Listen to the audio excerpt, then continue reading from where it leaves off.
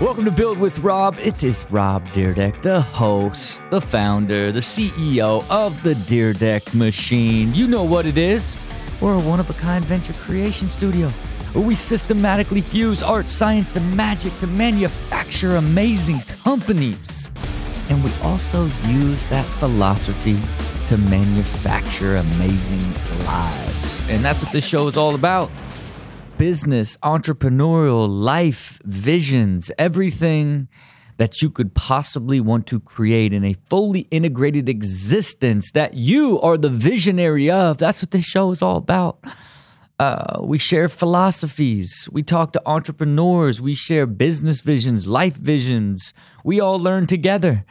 That's what this show is all about. Of course, wherever you are listening to this show, make sure you like and subscribe. You want to be on this show, you can go to DyrdekMachine.com. If you want to be one of the machinists, one of our consumer collaborators, as always, go to Dyrdek Machine and sign up for that as well. You know, machinists have been super essential lately in a lot of our decision making. It's always great to get feedback from the community in a much more specific way.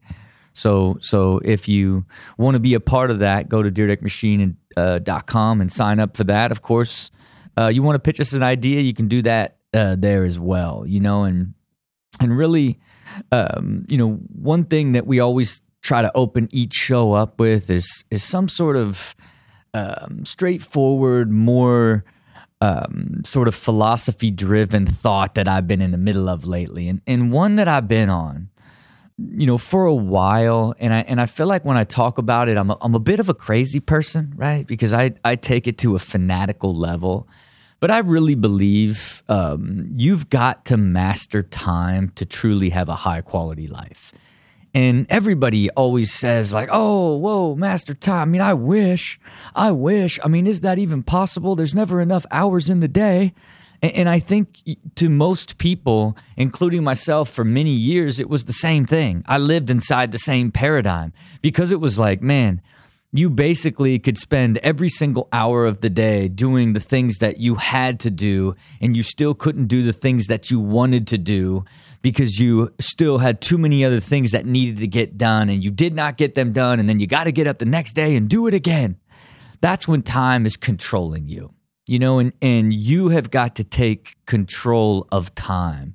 And the only way you can really begin to do that is to begin to block out time and commit to it and get better and better at working more efficient inside those blocks of times. You've got to elevate your time efficacy, like really what you're doing in your allotted time and how much output and impact you're having on the things that you need to get done and the things that affect the quality of your life. You've got to design this, and I think a lot of times, despite, being someone that's an advocate of you must, design your time and then get better and better at living in that structured, controlled, consistent time structure, it's still a skill like anything else that you have to develop. But in the simplest form, you got to start.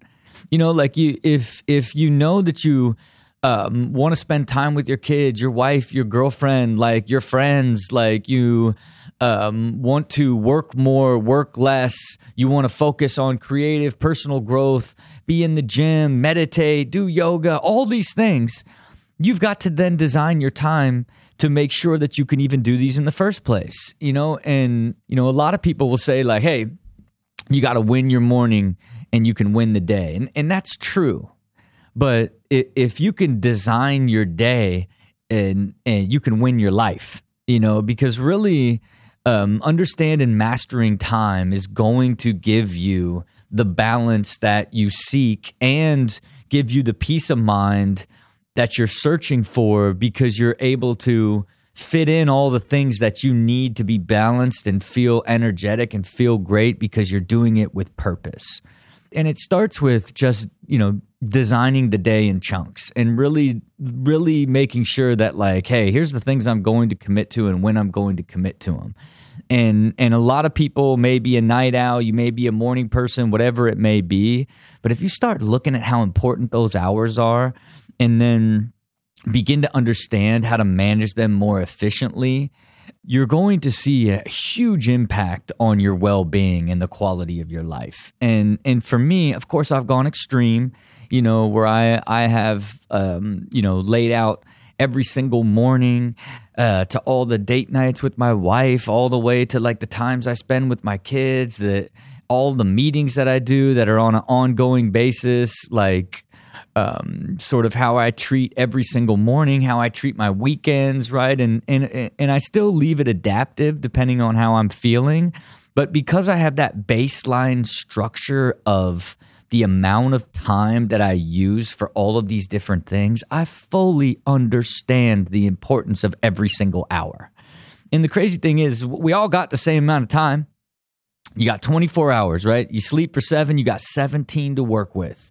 And so, for me, when I think about when I transitioned from waking up at 7 to when I started waking up at 5, think about that. Now you got 2 extra hours, and 2 extra hours is essentially, a third of an entire work week. A regular 40-hour week, if you get up 2 hours early, 7 days a week, you just got 14 hours right there. And for me, I eventually moved to like, hey, sometimes I'll go to bed early, get up at 3:30, so that I get that additional. Now think about that, 3 hours before 7, that's 21 hours in a week. That's half of a normal person's entire work life in the morning. That to me, it sounds extreme. I had a friend of mine, the great Russ Pillar, who really turned me on to the idea of simplicity on the far side of complexity. He's an amazing man. But he used to get up at 4 in the morning when I met him back in 2013, 2014. And I was like, look, you're getting up in the middle of the night. It's insane. Like 4 o'clock's the middle of the night. Like you're not like I had barely transitioned to 7. I'm like 4 o'clock. That is the middle of the night. Now I get up at 4 o'clock probably like 4 or 5 times a week now, and to me, it's because, man, look at all that additional hour gives me. And whether that's like having time to meditate, I'll get up at 4 before I shoot so that I could get in the gym before I shoot, so that when I go and shoot all day, I don't have to skip the gym. It's the use of those hours that you get is essentially like adding an entire extra month or 2 of work or allotted time as it relates to, kind of how you spend your time if you connected it to a 40-hour work week. But, I am certainly an extreme version, and I have found as I've gotten sharper and sharper and really designed time, and now there's not 1 hour that I don't understand why I'm using it.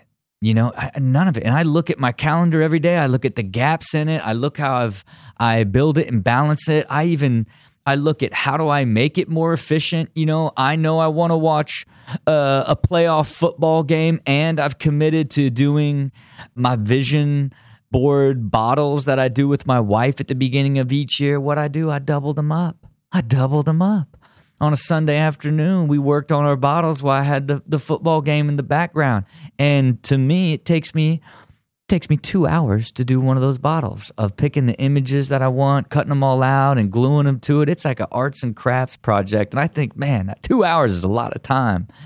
But I want to do it. It's something that's special for us. And I killed 2 birds with 1 stone, essentially. But, the funny thing about time mastery as I have it today is like you evaluate every hour so much more crucially. It's like whether or not you can, spend that hour on whether it's like someone that you don't know well to take a first meeting, or something that's more in my case, or even going to dinner with friends. You know what I mean? Like I got so many close friends that'll be like, oh, I'm in town. It's just like, man, I don't have the allotted time to be able to dedicate to it right now, because I have so much that I love that I'm doing that has filled those slots, because I've learned how to fill them efficiently and get a high output out of. And ultimately, to all my closest friends, it's like, yo, you got to hit me 2 or 3 weeks in advance. Like, you can't just show up on a Thursday and be like, you want to grab dinner tomorrow. Very, very difficult for me. And I like it that way. And at the end of the day, because I've gotten better at controlling time, then I go a level deeper, and now it's like, what does that time serve me? What's the output? Does it pull energy or give energy? Right now it's ultimately how much effort does that time actually take from me or need from me, right? So now there becomes this incredible blend of mastering time, energy, and capacity, which really drives your output to an extraordinary level, and it's the super advanced level when you get to a world where you understand every single hour and every hour counts, and then you begin to optimize those hours, and then you can begin to look at it through the lens of time, energy, and capacity. But it's possible. And it starts first with just designing your time and building your time in a way that you begin to fully understand and control and get more and more consistent at managing the time efficacy of each one of those hours that you have to, achieve your goals, recover, reflect, spend with your friends, socialize, have adventure, have fun. All of these things that make up your quality of life, you've got to design time and fit them in, and then get better and better at maximizing that time in order to lead that amazing high quality life. Okay, look, that's my time speech, man. I always kind of get into like a flow, and then I just start thinking about my life, and then it's just like, you can optimize this. Even as I'm speaking about how to manage time better in my mind, I'm like thinking of like other ways to optimize it even further as I'm sharing these particular scenarios. But as always on this show, we got a couple of great entrepreneurs going to share some great business visions and life visions, and see if we can't help with a little bit of strategy. Without further ado, our first guest, Kelly Radnitzer. Welcome to Build with Rob. How are you? I'm doing well. How are you? Very good, man. I can't wait to hear the vision for your company, HD Labs. Tell me all about it. Yeah, thank you. So HD, first of all, stands for hard work and dedication. It was created to be a reminder for athletes whenever they're competing and working hard towards their goals. So a business vision was to create a self-motivating brand that competes in the retail and marketing space as the big five companies. And then what type of products, what's the products and the product vision for the business itself? Yeah, so the products we have currently are dietary supplements, apparel, men's and women's, and then we're also working on footwear. Right now we have soccer cleats, some samples of some soccer cleats. And so the vision is just to use the logo to motivate people when they see it, to basically just be more motivated to keep working hard. When they see the H and the D, they think hard work and dedication. And then for you, what led you to creating this company, and ultimately what stage are you at in the company? Right. So college dropout, started the company with a buddy I met in college, and it became H&D because my middle name is David and his name was Hayden. So H&D, but we couldn't name it that. So hard work and dedication. And basically the stage we're at right now is we're scaling. We're at a point where we're trying to work with the big box stores, but we can't scale. We can't compete with other competitors who have better resources. So scaling phase right now. Yeah. And so so that kind of leads into the question you have. So hit me with the question. I'd love to kind of talk about this overall issue with you. Yes. So my question is, how does a business go about scaling once the supply chain is organized? And then for you, when you say supply chain, like ultimately meaning like, hey, we understand our product pipeline, how to make it, how to sell it, every aspect of that. And now we don't know who to sell it to and where to sell it. Is this kind of like the trouble that you've kind of walked into? Yes. We catered to brick and mortar mom and pop stores for the first couple of years. And we heard a lot of good feedback about the packaging and everything about the product line. It was just that whenever we got approached by the big box retailers, their marketing budget was, a couple $1 million a quarter, and we don't have that. So yeah, just, trying to scale with the big players is really the question that we're trying to figure out. Well, look, I think for a smaller company that doesn't have a marketing budget, it's all about being resourceful and creative. right? And I think, they refer to it as demand creation, but it's really shotgun marketing on every single possible level that there is, and I think in this day and age, to get retailers excited about you without you spending money is when you're basically cracking a clear consumer base, and you're doing that through creative marketing, whether it be on TikTok or Instagram or creating your own content on YouTube, all these different sort of aspects of creating community around your product, creating a built-in audience that they would like to show up in their store, or seeing hard work and dedication as it is a community and people that are committed to it. You know what I mean? It's like when you just go in and they've never heard of you, and then you can't point to anything that you're doing has some sort of scale or reach or clarity, then it's hard for them to even kind of buy into it, because you're in a space that's so incredibly competitive. You know what I mean? Right. And I'm sure that's kind of probably the world that you kind of keep running into is like, hey, we'd like to be in here, but we can't really provide. They're pushing back and saying, well, we need to see marketing. And you're saying, well, we don't have the money for the marketing. All right, well, how do we do that?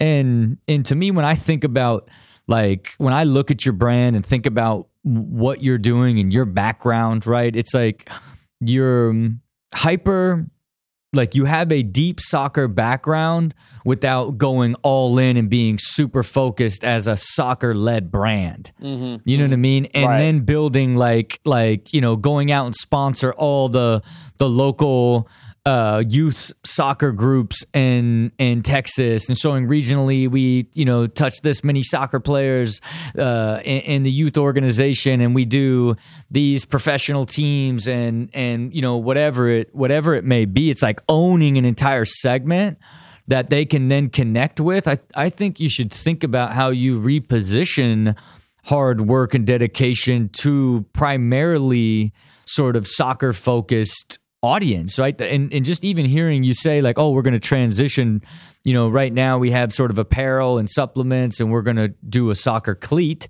right? It's like you're already now like you're going super core to core, because only soccer players are going to buy that. Mm-hmm. And why not go even further to where you build your supplements around the sport itself, like endurance products and like cramping products, and like the way Under Armour essentially built stuff to go under the pads. Like, how do you build the product that goes under the shin guards and, different stuff? Like, to me, it's like go and win that entire community and have it be so much more a by us, for us type of soccer innovation company. Like, then you're going to be so much more appealing to a bigger box store that sells soccer equipment, because now you've already established yourself to have an audience and move the needle to that core audience. You know what I mean? Mm-hmm. That's a great idea. Yeah, no, you're 100% right. Being a soccer player, you never really saw that, supplement companies targeting, your soccer players towards the end, you saw Muscle Tech, or the big companies starting to come out with protein. They had soccer advertisements and stuff like that. But yeah, you're 100% right. That's what we're trying to be like, is like those, like your Under Armour, like you said, we're trying to be like them. Yep.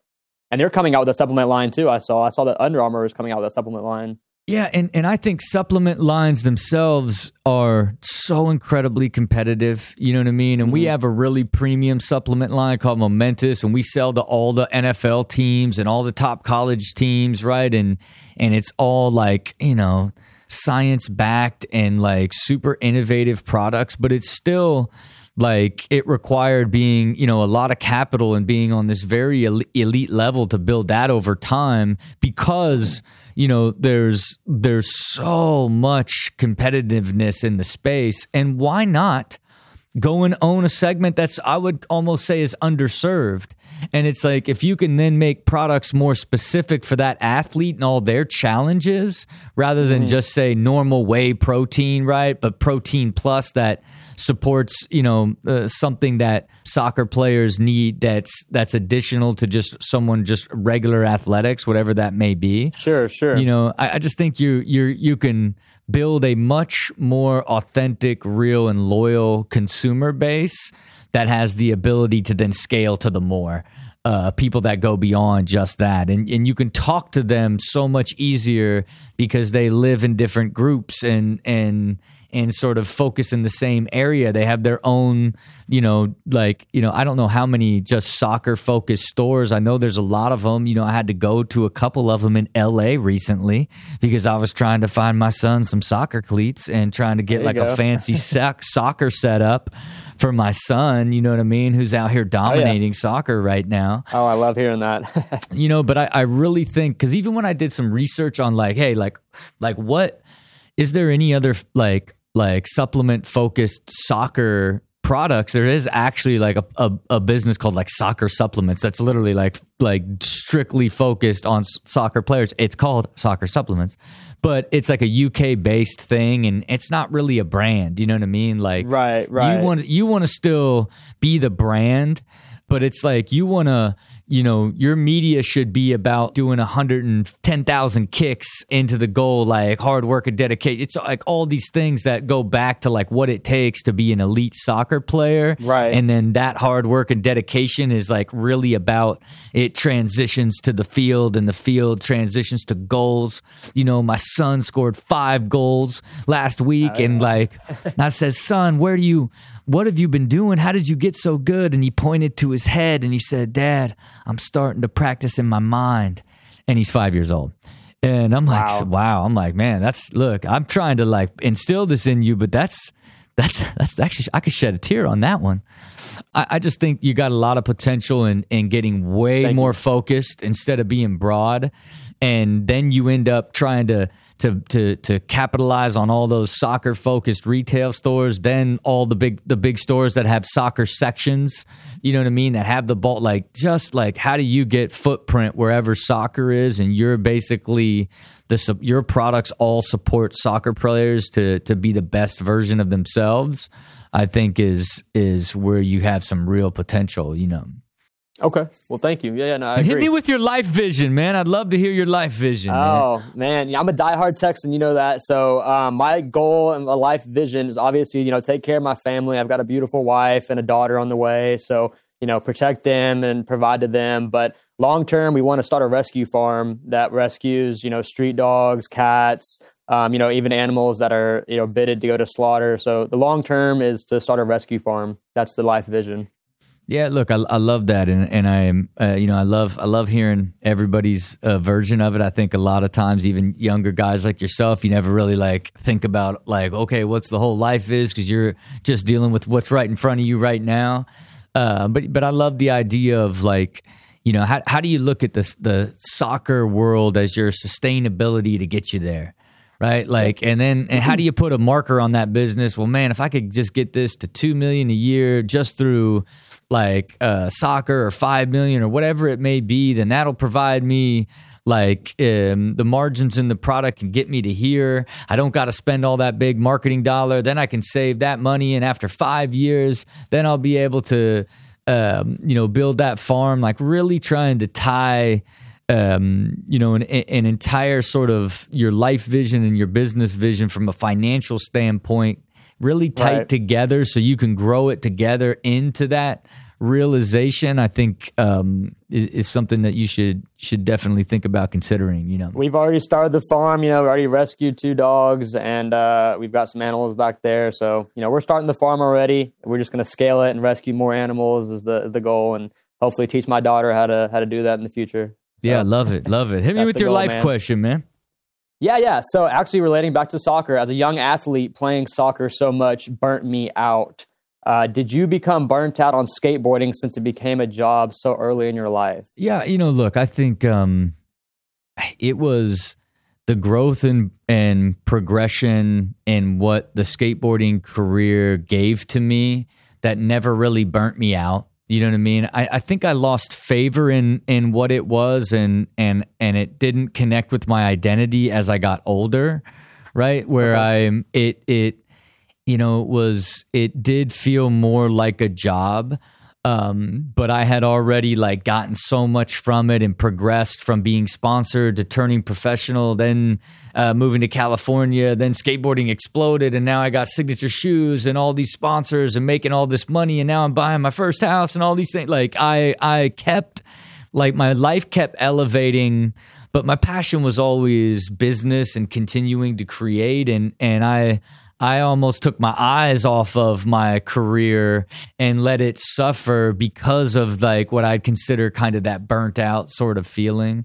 But you know, when I think about, you know, like young people getting burnt out and not pursuing it as, you know, going to college or a career, it always has to do with progression, right? Like if you're not playing as well or making as an impact as you wish you would, and it's just not as fun, and ultimately you're not getting any energy from it, you're gonna quit. You know what I mean? Yep. Because why go do something that like now is taking from you every day? Like you're not gonna be motivated to like, how can I extend this into college and now do this for 4 more years, right? Because exactly, you're speaking my brain. You're speaking exactly how I felt my senior year in high school, Rob.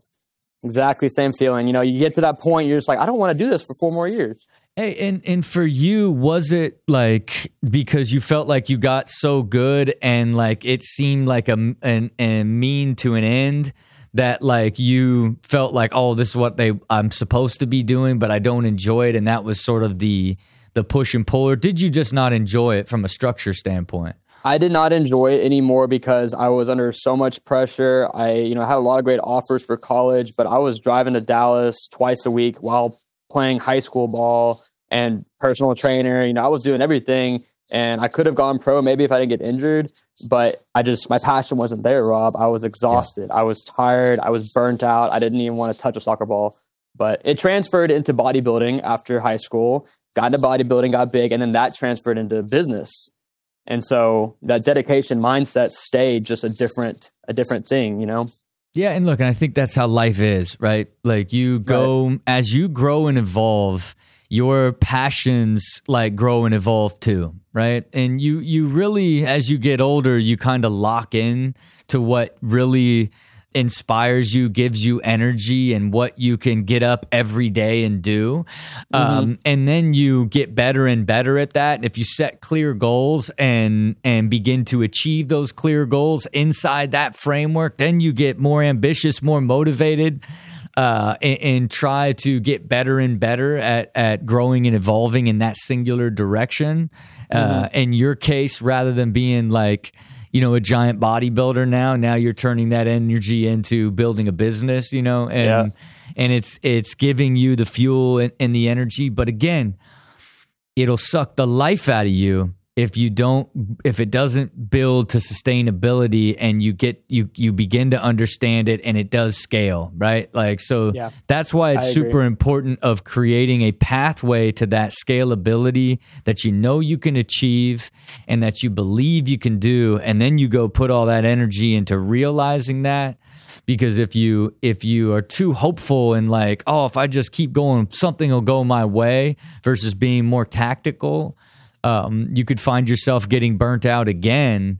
And it goes from the excitement of what could be to the pain of what won't most likely won't happen, right? You got to prevent that at this stage, Oh yeah. And, and I understand like my personality at this point, because I went through that already. I got burnt out before on something, and I understand, okay, have fun, enjoy life, business is great, money's great, but enjoy life. And I agree 100%, Rob, 100%.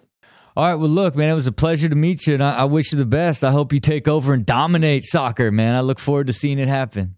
Yeah, hopefully we'll see it. Maybe one day your kid will be wearing our cleats. I hope so. I hope so, man.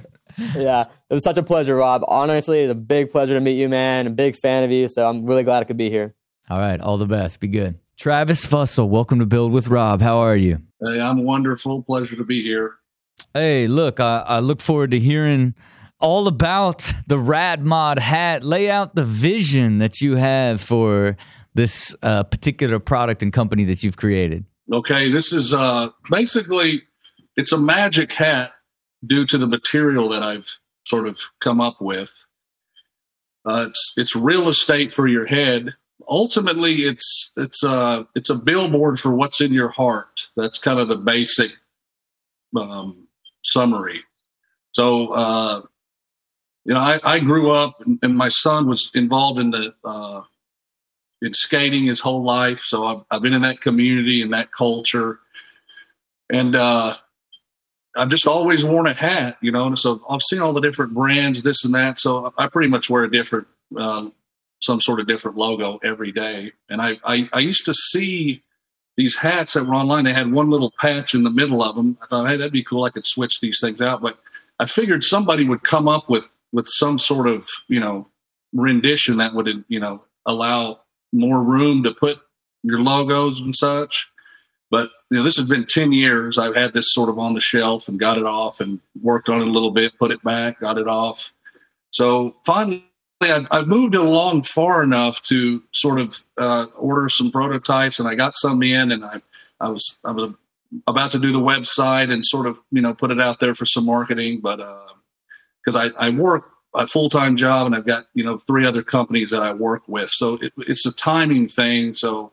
But now I've got it to the point where, like I said, I think if I spent some time on it and got it out there, this could be something I did, shifted into full time. So that's kind of it in a nutshell. Yeah, and look, I'm it's a well executed product. Of course, I've got one right here, which is just. I mean, you could put any patch on here at any time. You know what I mean? You could really make it your very own. And I think you hit me with 4 or 5 taglines right there on what the potential of the expression side of the hat could be. Of like having this sort of idea of like where you could, basically make it your own, right? And I think it's almost because of it's a Velcro carousel. Yeah, and look, and I think the problem, like, that it is so limitless by design is almost half of like what kind of makes it problematic, because where do you start, right? Like, and what's the first best step forward to realize this into something that can generate revenue, I think is probably going to be your toughest decision, because it's like, are you going to go through the process to license all of these different logos and brands that people would want to associate and put on the hat? Okay, that's super complex. All right, well, where does the hat sell? Okay, does it sell online? And then you got to make all the patches separately. Then what patches do you start with? Like, what will the consumers want the most? Like, who is the first consumer? Is it skaters like my son? Is it like people that love sports? Is it like, it's how do you decide on who's the actual customer and what patches to even make in the first place? I think is probably a bit of a struggle and a tough decision to kind of make. Or have you made that choice so far? No, because I guess it's so broad right now. So I've got everything in there, sports teams and, music, musicians and bands. And I mean, it's everything, tactical, USA. It pretty much fits any scenario, and you just sort of personalize it and customize it for you. That's kind of where it is now. So it's very broad, but ideally we would make the patches. I would like to do that and then sell those just ongoing, limited releases, this and that. So yeah, and look, and that's where I think you're in trouble. You know what I mean? Like it's the broadness, like, is where it's going to be hard to like lock in on like sort of the value proposition of the product, like, because now it's like rather than it being like a super like targeted consumer, targeted distribution, targeted concept, right? And because when I think about it, it's like if it was like more like, this is my mood hat and like feeling it today, and then you got your hat was expression of how you feel that day, and so like it came with 15 patches that was how you were feeling, like bum, don't talk to me, like all these different things. You know what I mean? Like then you're selling, and then, okay, let's focus this on just like, 15 to 25-year-olds, like to express how they feel, and then look at like the distribution that would support that. And then like it's buy the hat and the patches all in one. And now it's this entire sort of experience around mood. Then you could do, all your traditional demand creation and social media and all, and TikTok and Facebook ads of like, tell the world how you're feeling today. Like, don't talk to me. If it got that specific, then I think you have essentially one hat with all those patches in, and you're just trying to move one of those at a time. Would just be a way, I think, for consideration. Yeah, no doubt. It's like, they'd have like a kit with them. You get this package or that package or whichever fits you. Yeah, it's like versus like having just that, trying to sell the hat and then pick from all the patches. I think it just gets so hard to identify who the consumer is going to be, and then how do you reach them? You know what I mean? So, I just think it's just something to consider. How do you make people talk about the hat? And putting their favorite sort of team logos on it, or the stuff that is meaningful to them. I don't know if it will as much as like, this is the hat where I just let everybody know how I'm feeling today. You know what I'm saying? This is like the going out hat, and it's like single, taken, like ready, like to what, looking for a one night stand. Like whatever, like you're really doing it. Like it's, if you can get in like where, because you got to think of the hat is also the marketing, and the marketing has to be shareable in this day and age, right? So if you put a little bit of a spin and focus these like that, I just think you would have a much easier chance at like getting customers, getting people sharing it, and creating a position that goes beyond like just they're going to buy their favorite sports team hat anyway. For the most part, they're going to just like use the hat like that they want, they'll just buy it, right? Versus like creating a hat experience now that doesn't exist in the market by doing it around these sort of separate things is something I think you should consider when you think about launching it instead of going so broad, This material is sort of proprietary. I work with the designer of this hat company, which is a major brand right now, but because if you can't market Velcro because that's, copyrighted and such. So we sort of come up with our own sort of neo loop side material. It's lighter and it's more accommodating for that. The company is this hat, but I have streetwear and jackets and shoes even with this material in it. So, you spread the love with the patches wherever you're going, whatever you're doing, just to sort of, brand or whatever you're trying to do simultaneously. So there's other line. It's sort of merchandise also, but it starts with the hat. Yeah. And again, it's like staying really focused in the beginning, because you got to get them sales for it to get real. You know what I mean? Like in order to ever get out to those additional products outside of finding somebody just to license it, you know what I mean? And you go out and do a license deal. Otherwise, you gotta start with a focused consumer to try to really begin to generate those sales, Yeah. And what do you got for me questions wise? Well, the question, this initially is why I contacted you. I'm got my hands in a lot of different things. I'm a, sort of an artist creator. I've got a lot of things I've got my hands in. Certainly I have a full-time job and these other jobs. Now, I as far as balance goes, and this has just been on the shelf for, 5 years, and I've done a little bit work. I've got more stuff I'm working on in the background. Trying to figure out how to balance that, so, how to, so maybe take more time and designate it for that or don't. I mean, certainly I believe in the products or projects, or I wouldn't have started them, but yeah, I mean, look, I think, for someone like you that's constantly sort of dabbling and creating and constantly having ideas and like, oh, which one should it be, but never going fully all in with an idea. Like, oh, I know this as well, but will this be like what's going to support me and sustain me? Does it take me to the, can it be a business? I don't know. Like, well, maybe this idea could be it, right? I think there's, it's a very common problem I see in sort of the inventor's mind, you know, where you're constantly sort of looking and trying different things that you think might be the one. And for me, I think I was the same way, but it was in the form of constantly building companies, you know, and hoping one would reveal itself as the winner, and then I would focus on that one. And what really changed for me is when I really began to design everything with sort of a financial output and a time output that I wanted to commit to it, and what my end goal with it was, you know, and then go all in and try to achieve that, because it will fulfill what I need. And I really think that starts with like what you want in life. You know what I mean? It's like really designing like, okay, this is, if I could make this much money per year, per month, and spend this much time doing it, this would be ideal.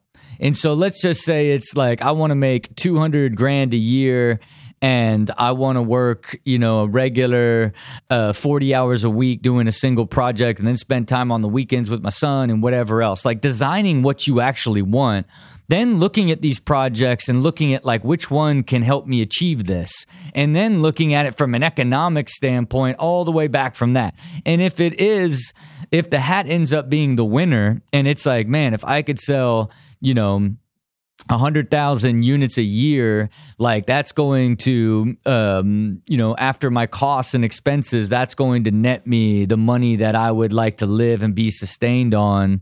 And a portion of that I'm going to save that gets me to my financial goals.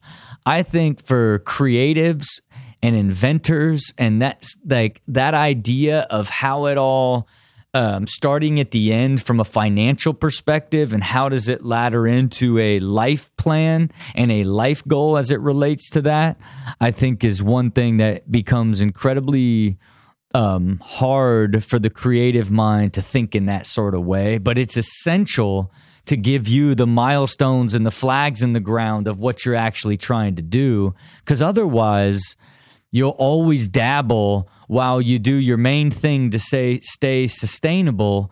You'll dabble in the other things because it's always too risky to go put all the energy into it, because what happens if it doesn't work? You know what I mean? Right. You know, because tell me this, like, tell me your life vision when you think about the rest of your life and what you're hoping to achieve. Like, how do you see your life vision as you sit today? Well, it's certainly, you know, doing what I love, which is creating. So I am doing that currently. And, you know, I'm in the golf business sort of full time. This is like a secular sort of project outside of it, which, you know, it's more people are the audience there. So, but that's sort of what I'm sort of born to do. Is I'm an ongoing creator, artist. And so I want to be able to do those things, and then, you know, have the financial support there, certainly. And, you know, share that with my loved ones and my family and other people. So, and I'm 48. So, you know, I've been down some roads and, you know, gotten myself to here, and I've gotten some more freedoms as I've moved along. But I think in the next year, I just want to keep growing that and doing that, whether it's starting a company or creating other projects or whatever it is. I'm always in that mode of ideas and creating, and, you know, it's just alignment with the right people and, you know, bringing them to life. That's sort of what I want to do. I'm always and look, and then of these things sort of just in way. Yeah, and I think you should really start like thinking about that through the lens of the stuff that you create. And so the hat's a perfect example of like, you've gone through it, you've got the material, you've got the concept, right? Like if you want to go down the operational side where now you got to get capital, you've got to have money, you've got to have partners, and now you've got to find distribution and customer acquisition and like just the chaos and the hardcore side of what it actually takes to realize, you know, what I'd consider cash eventually from the product itself. There's this big gap, right? Like it's a much more difficult undertaking versus going and licensing this to somebody for a 5%, 10% royalty that now you've done all the work to create it. Now they're going to monetize it, and it's another thing you've created. And boy, look at this. Now it's just generating cash for you, even if it's a small license fee. Sure, yeah. And then everything you create and design, you should design almost within that lens. Like, you know, and go and like, hey, this is something that could be really big in golf. I'm going to design it, try to patent it, and then take it and try to license it to a golf company, right? Like it's, if that becomes sort of your life model of like just trying to use your creative inventor mind to be able to get a product far enough along to be able to get it licensed, boy, think of the dream life that you would have if you had 5-6 of your ideas under license, and that was like just reoccurring revenue, mailbox money, as they call it, that came pouring in on a monthly basis while you continued to just focus on finding the next thing to go out and build and license. To me, I don't know about you, sounds like a dream life. You know what I mean? Sounds like dream scenario for a guy like you. Well, you know, like I said, growing up, watching your career blossom and go all different kind of ways.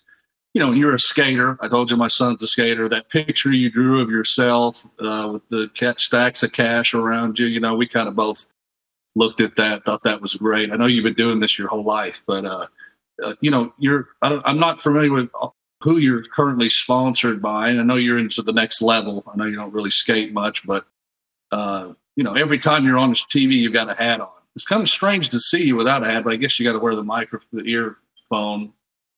But do you mostly still wear a hat, or do you, now that you're doing other businesses, it's sort of informal? Well, I mean, look, me and you are basically the same age. You know what I mean? And my television is essentially like a character at this point. You know what I mean? And so like I wear a hat on TV as it's like part of like my character uniform almost. You know what I mean? And then like, but I'm still, and the rest of my time, I am a businessman and father. So for the most part, I don't really wear a hat at the same level in my regular life. I really just wear it for television. You know what I mean? As it's part of like sort of, that character, if you will, and it feels more natural in the television setting, and of course I still wear a hat from time to time, but yeah, you know, at the end of the day, it's for me, I transitioned away of like, you know, having sponsors and being obligated to sort of logos, if you will. And even the hat that I wear is just my do or die logo for the machine. It's just something personal. Yeah, you know what I mean? So, but look, I appreciate it. I think you got something special here. I do implore that you go out and use that inventor spirit and hustle your way into some license deals and just try to go turn that into a cash flow machine and just do that over and over. I think that should be part of your new life vision, and I think that will you hit a couple of those and you'll live the rest of your life in total bliss. Okay, I sure appreciate your time and your answering my questions. I appreciate you. All right, all the best. All right, that's it for our show today. Thank you, everybody who listens to this show. As always, like and subscribe wherever you do that. And of course, you know, you want to be a part of the show, go to DeerDickMachine.com. You know, send us your life vision, your business vision. Let's talk about it. You want to pitch us an idea? Pitch us an idea. You want to be a machinist and be a part of our process? Again, everything at DeerDickMachine.com. And you know what we do down here. We put a vision to everything that we can. We create clear plans so we know it's possible. And we give it everything we got in everything that we do. See it, believe it, do it. Until next time.